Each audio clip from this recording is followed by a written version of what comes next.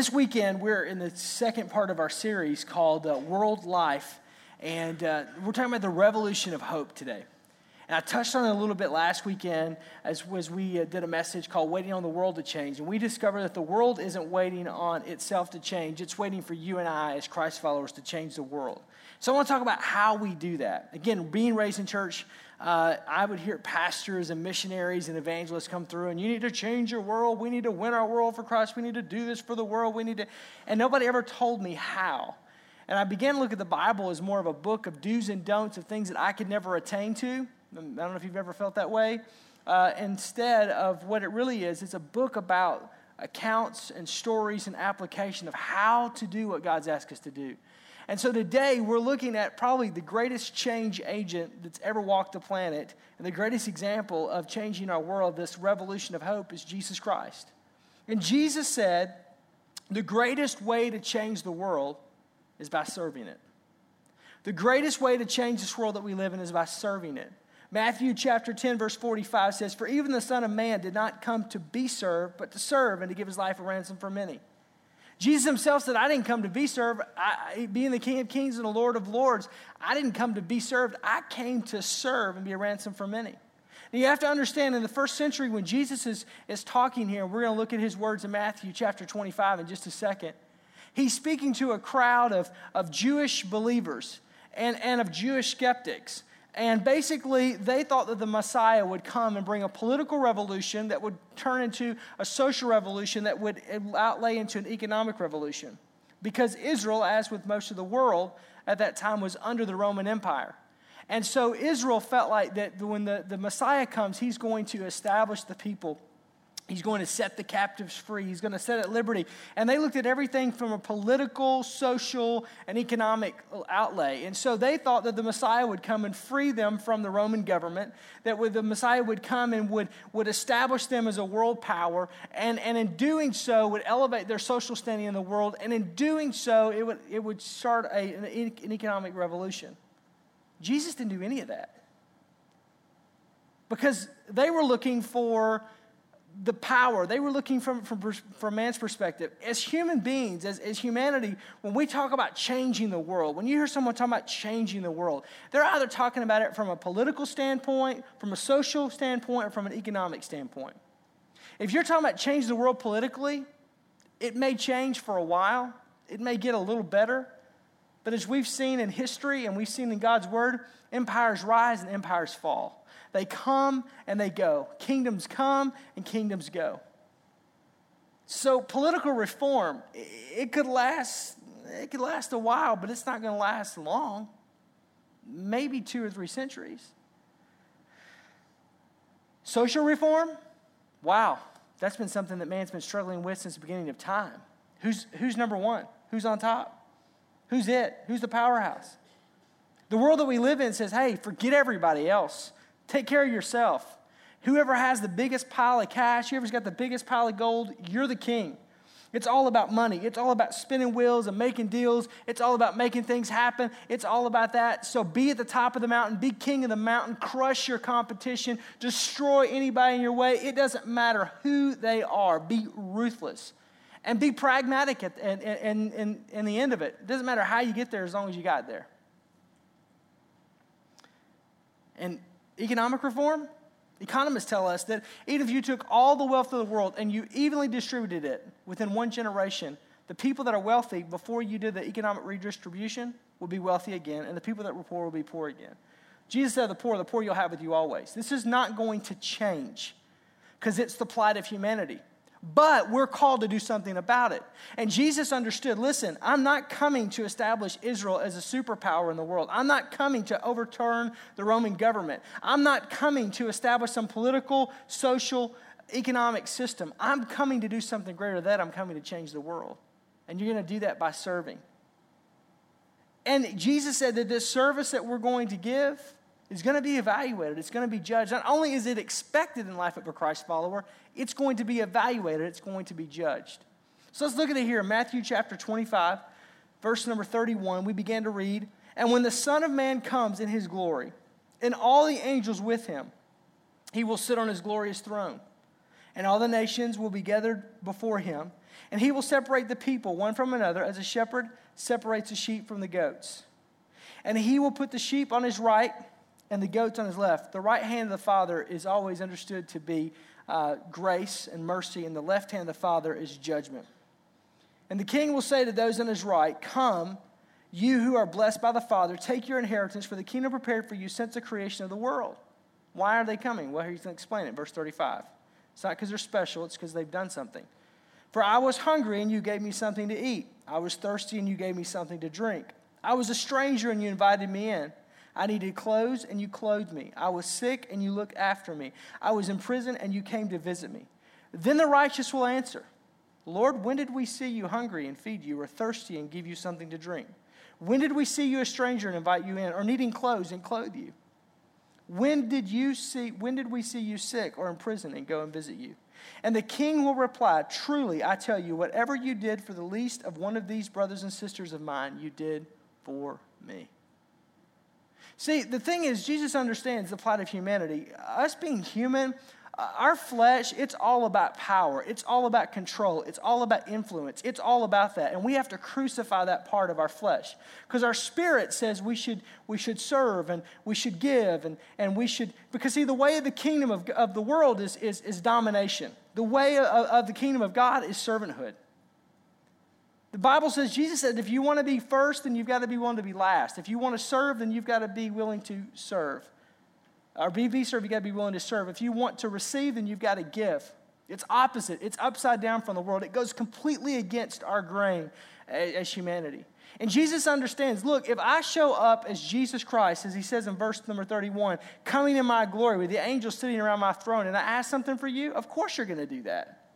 Right? If Jesus Christ showed up today in this service and says, "Here's what I want you to do. I want all of you to go on a mission trip," you would go on a mission trip because Jesus Christ just asked you to do that.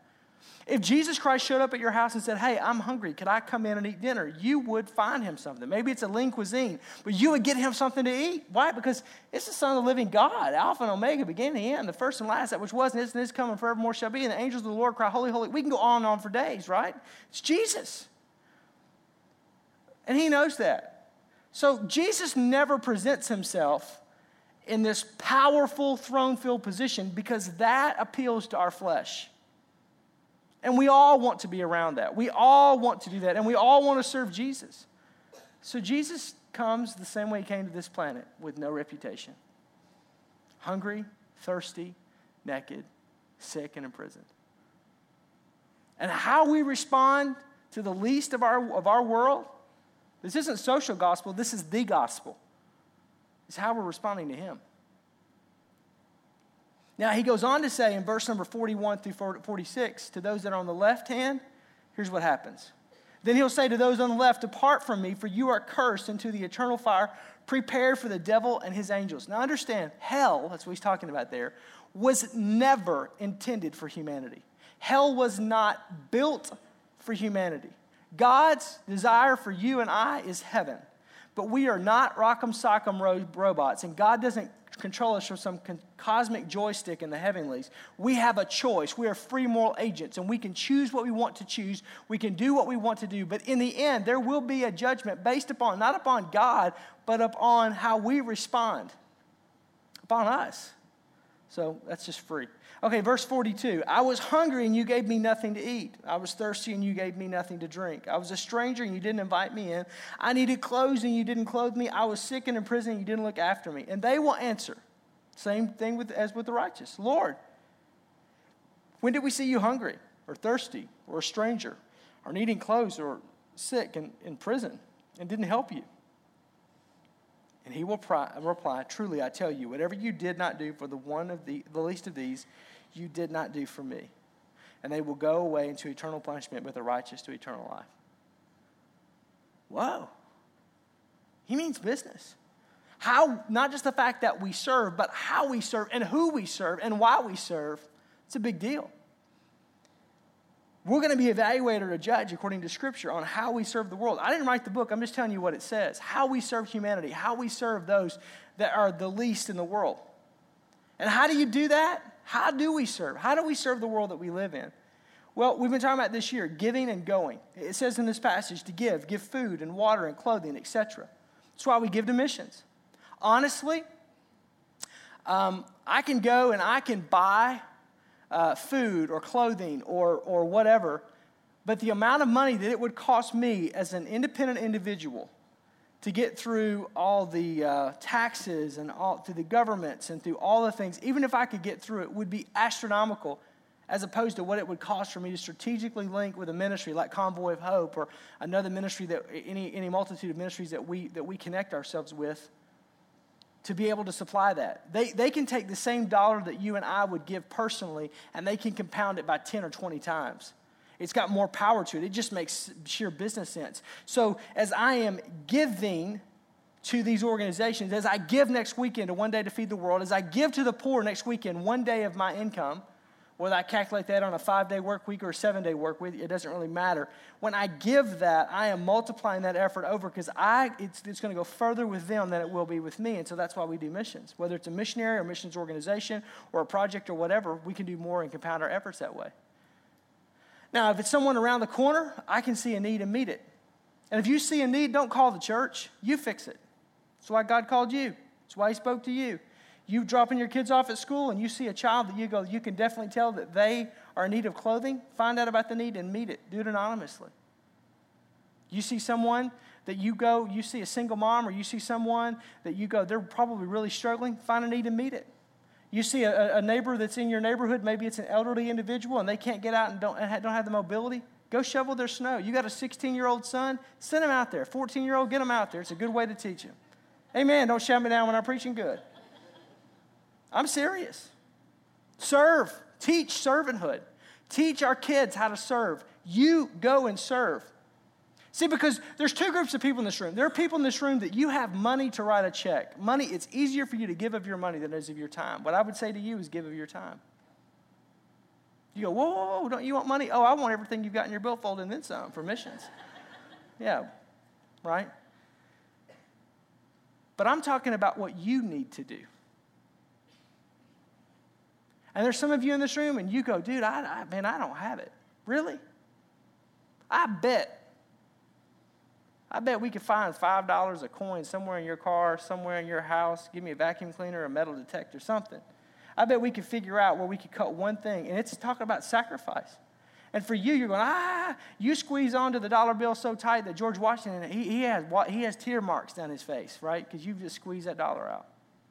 Because we like to think, well, I don't have anything. Do you realize that 1 billion people on this planet live on $1 a day? 1 billion people. 2 billion people live on $2 a day. And when I show up the dollar, you're thinking, well, you can get at McDonald's for this. Let's think about the dollar menu. What I get at Wendy's, I can get a free medium frosty, a junior frosty. What is it? We're talking about people living on this a day.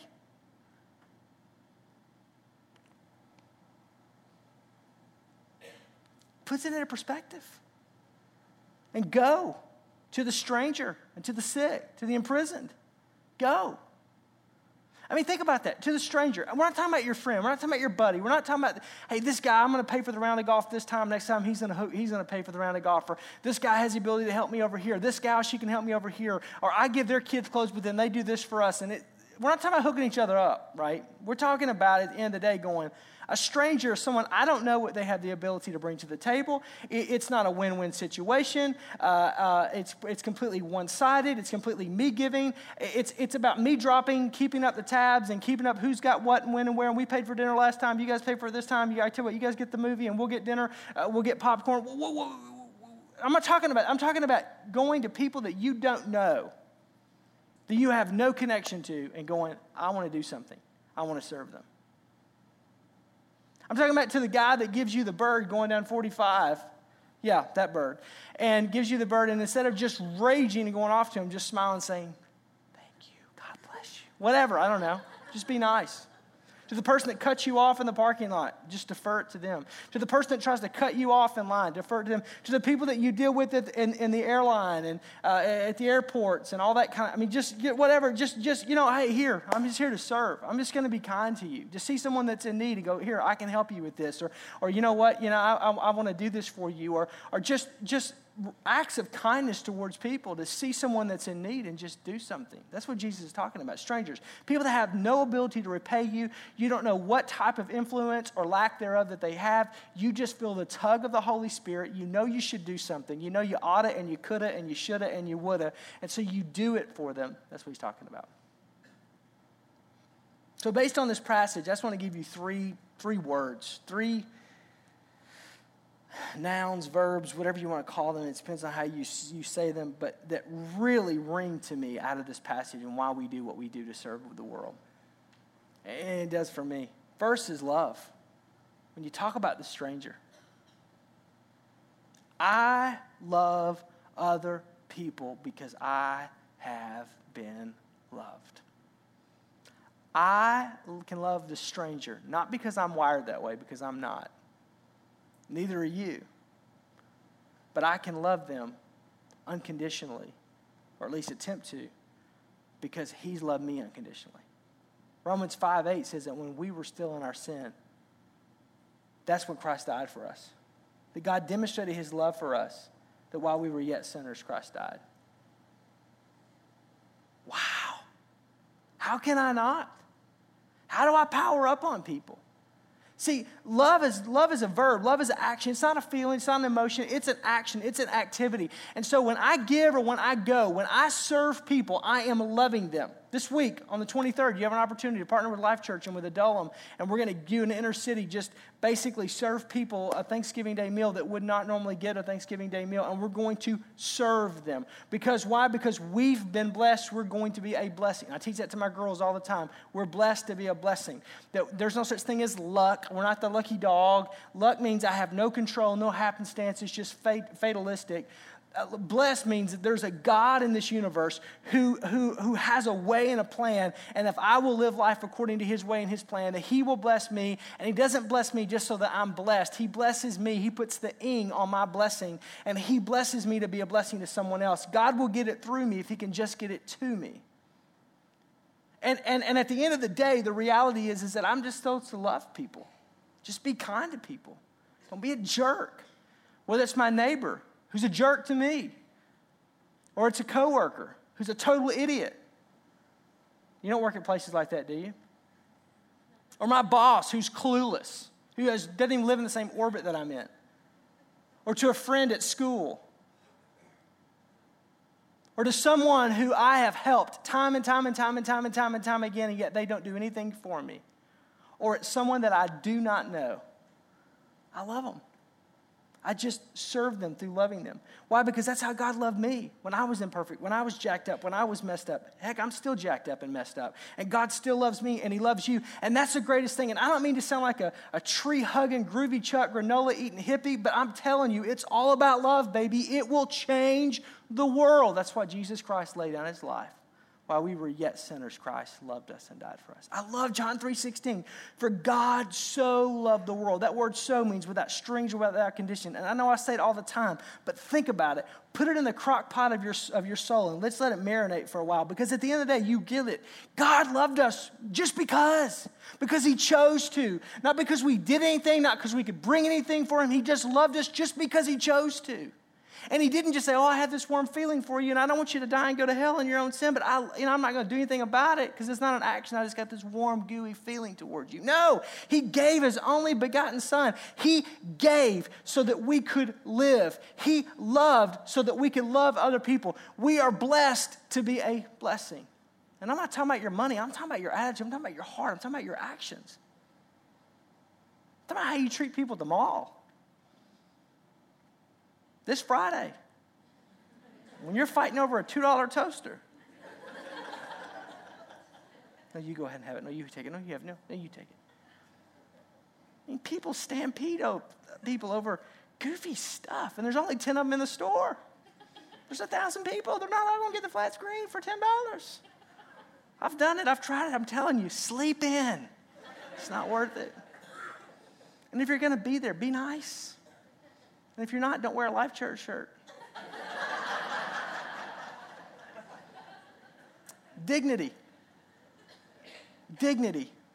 When he talks about feeding the hungry and giving water to the thirsty, and clothing the naked. Dignity means that I recognize and I respect the worth of every single person on this planet.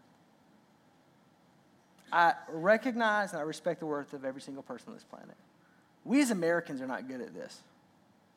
I'm just telling you, I don't know if it's the way we're taught, I don't know if it's just our limited worldview, but we think we're all that. You can tell Americans outside of the United States. And I love America. I mean, God bless it. I mean, I'm telling you, I am totally a patriot. But we really think we're all that. And when I serve other people, and I give to other people food and water and clothing, basic necessities, and I serve them, I basically reverse the desensitization that I have. See, we're desensitized in this world. Meaning, I don't know if desensitization is even a word. I may have just invented it right there. Put it in the dictionary. But it's the things you say on the anointing. But we are desensitized because we see pictures and we hear numbers and stats. And I'm telling you, when you go to an orphanage full of HIV-positive babies and you pick them up and you hold them in your hand, you realize that the God of the universe spoke this life into existence. And that they, just like you and I, are fearfully and wonderfully made according to the gospel of Isaiah. Jeremiah said that there's a future and a hope. When you go and you go into the slums of a third world country and you realize because of your $2 a day that this child in front of you is eating a meal, being clothed, and getting educated and learning about Jesus. And you walk into the 8-foot by 8-foot room, this little metal hut that you think is a room, which actually is a house. And you realize that because of your service to them, there's no pride or arrogance in that. I'm telling you, you want to drop on your knees and wash their feet. Because you look into their eyes and you go, that's not a stat. That's not some picture on some Compassion International Mission of Mercy on my refrigerator. That girl is the same age as my daughter. And you realize, because in most of these situations, the men are gone. But how would you feel if you as a man trying to eke out an existence on $1 a day and feed your family and clothe your family and educate your family and put a roof over their head and you're not able to do so because $1 just doesn't stretch that far? Your dignity is stripped. You are completely demoralized. And most of the men leave. But when you and I serve, by giving and going, when we feed the hungry, when we clothe the naked, when we give water, whether it's a fresh well water where the entire village or the entire area comes in and gets the fresh water, and we do that in the name of our Lord and Savior Jesus Christ, we bring dignity to those people. We bring dignity to their life. We bring that, and we're just saying, look, I'm just one beggar to another beggar where to find food. I am blessed to be a blessing. I have a responsibility unto you to give. It's not about money. It's not about time. It's about my responsibility as a follower of Jesus Christ to see the need of someone. The Bible says, what compassion do you have to see your brother in need and turn around and walk away? That's why people don't like to show up on missions weekends or mission giving weekends or go on mission trips, because we really don't want our senses to be assaulted in that way. I don't like it. When I was at Kenya in the spring of last year, and I'm going back this next year, I kept my Oakleys on almost the whole time because I was bawling. And I'm not a crier, but I was so like, oh my goodness, can I get any lower than the floor? I mean, I'm so unworthy. And I'm not saying that for emotional effect. I'm telling you.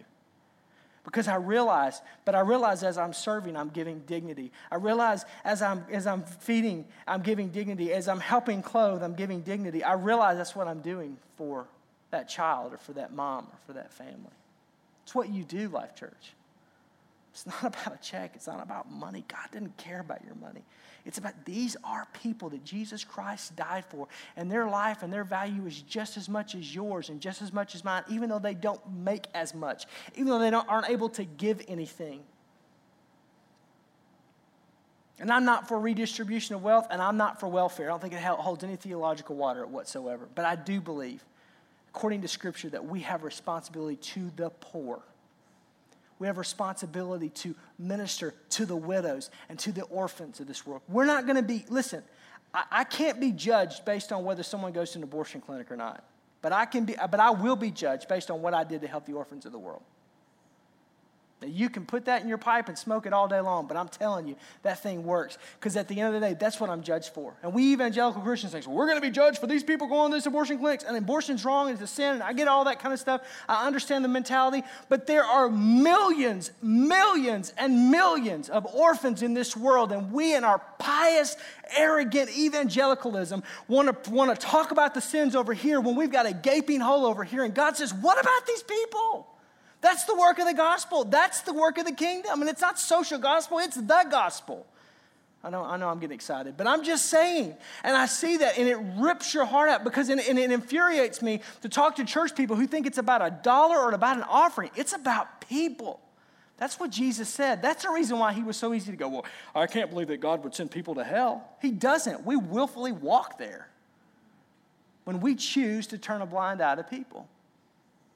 And again, this works, man. This dog will hunt whether you're talking about your neighborhood or your city or your nation or the world. It doesn't matter. It's loving people. It's serving people. And advocacy. It's the last word. When you saw me sick and you came to me. When I was imprisoned and you came to me. We become a voice for those who have no voice. That's what you do.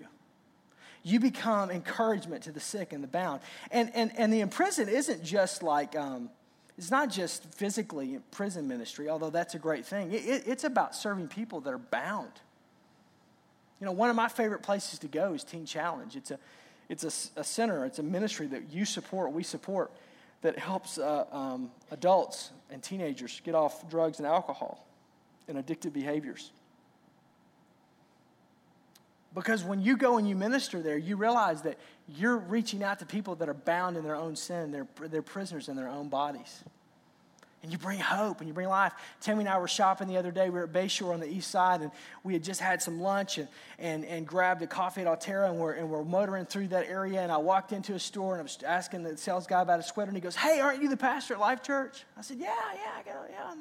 He goes, man, I was in Teen Challenge. And he said, and I said, how are you doing? Because that's a big deal. I had a brother that went through Teen Challenge.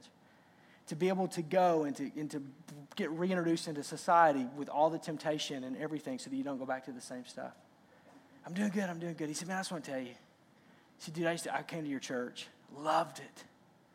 And he said, I just want, and just the times you guys would come and support, and he just was saying thank you.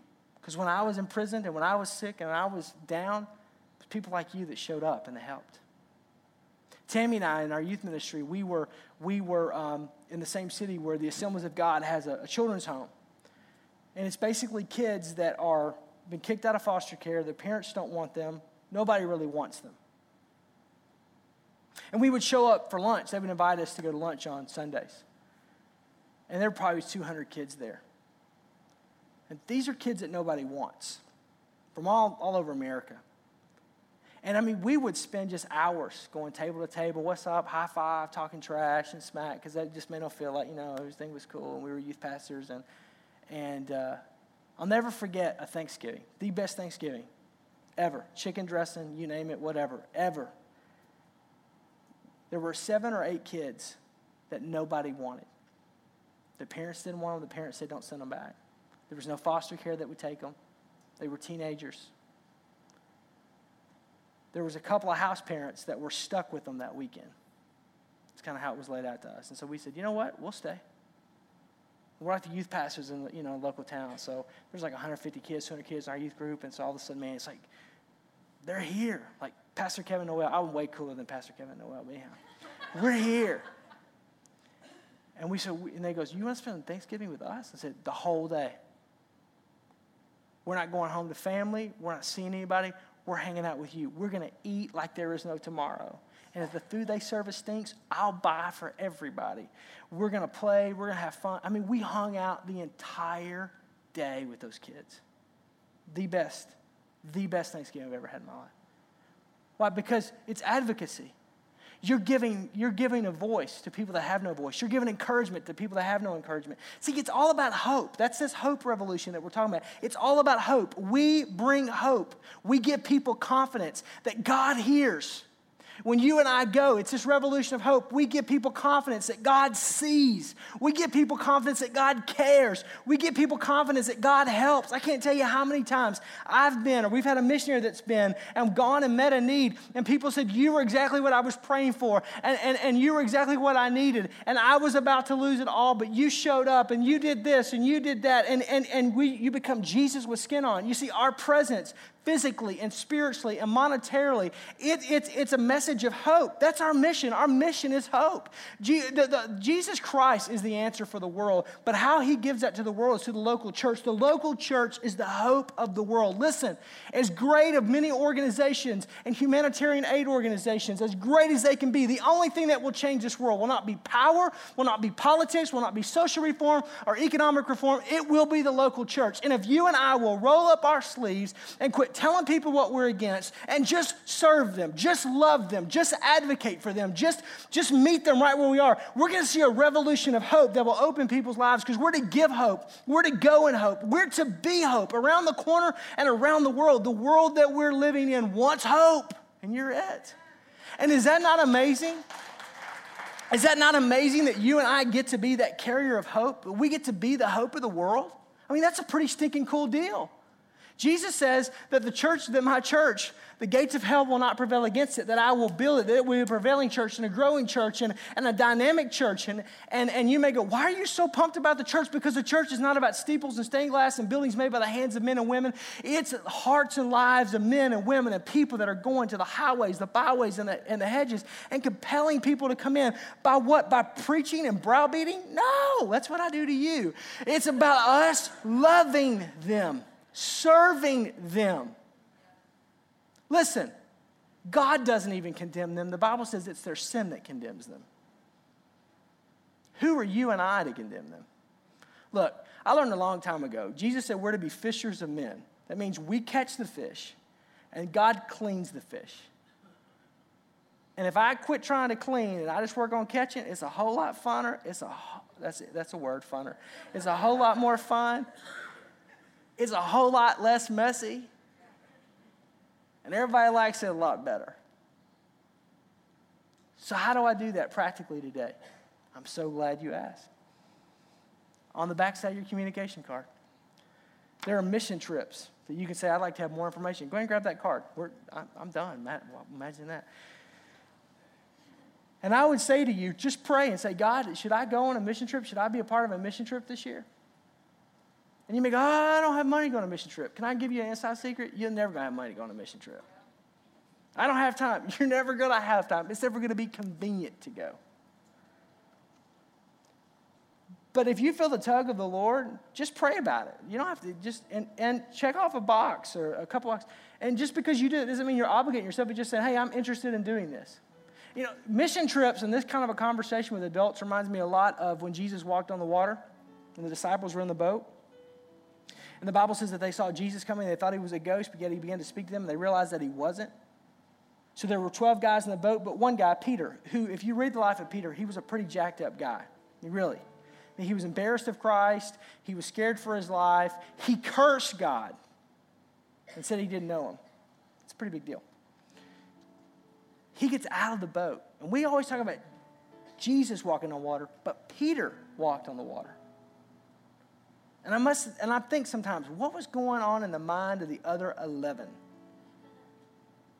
Because me, I'd be like flopping out of the boat. I'd be trying to get out there. Woo, let's get out. Because, let's just try it. And that's a lot of it with mission trips. I meet people that go, you know what, I'm going to decide. I'm going to try to do something. I'm going to take a step of faith.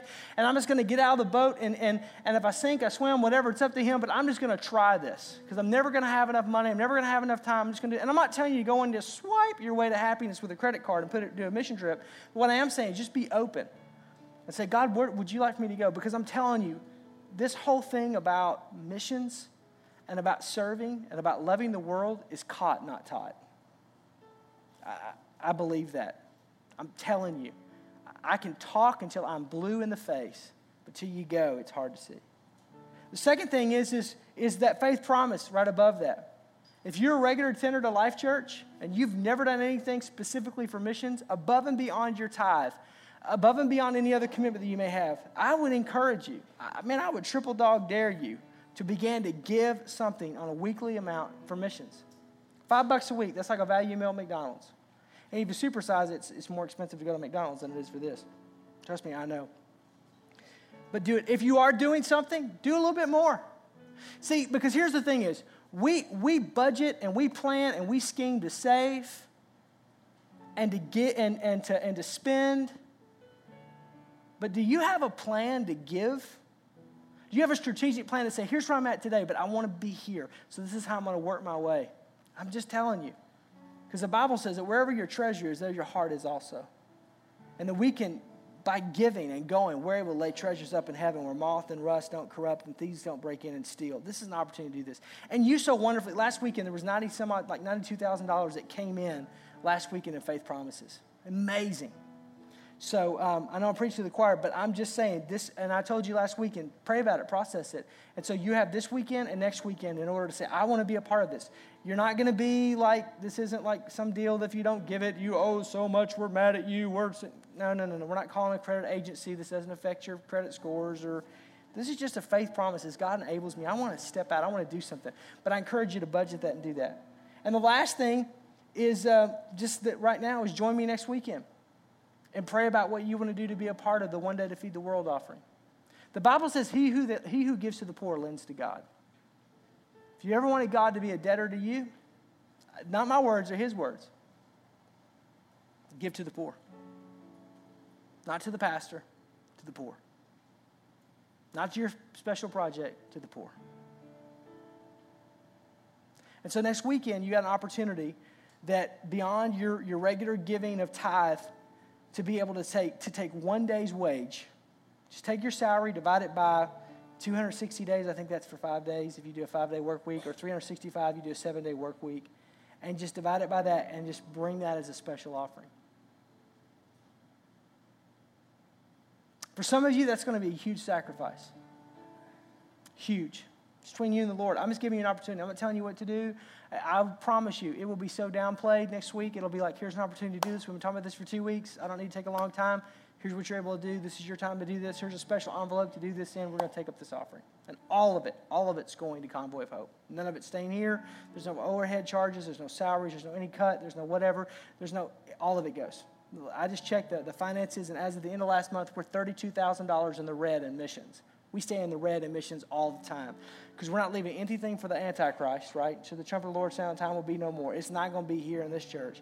And the second thing is that my whole philosophy is that's the Great Commission. It's what we're called to do. And if we don't do it, who is going to do it? So we're just going to give it. And then some. And you go, well, where does that money come from? That comes out of general fund. That's what offsets it. So it's an opportunity for you to be able to give. And let me say something, because I encounter this sometimes. Nobody said anything to me, but this is just something the Lord's kind of dropped in my heart. Is that somebody or some people get mad about that. And here's what you get mad about. You say, in this downturn of economy and what's happening and everything that's going on, how in the world can you stand up there and ask me to do that? First of all, I'm not asking. I'm just giving you an opportunity. But secondly, what you're so ticked off about is this. You've been able to give out of your abundance, and now you're having to give out of sacrifice. And God's trying to teach you. Are you going to not just trust me in the abundant years, but are you going to trust me in the lean years? Am I just going to be God when you're on the mountaintop, or am I going to be God when you're in the valley? That's a lordship issue for you to wrestle with, not for me to wrestle with. And you can get mad, and you can leave church, you can do whatever you want to do, but it's not me that's talking to you, it's the Lord. I'm just giving you an opportunity.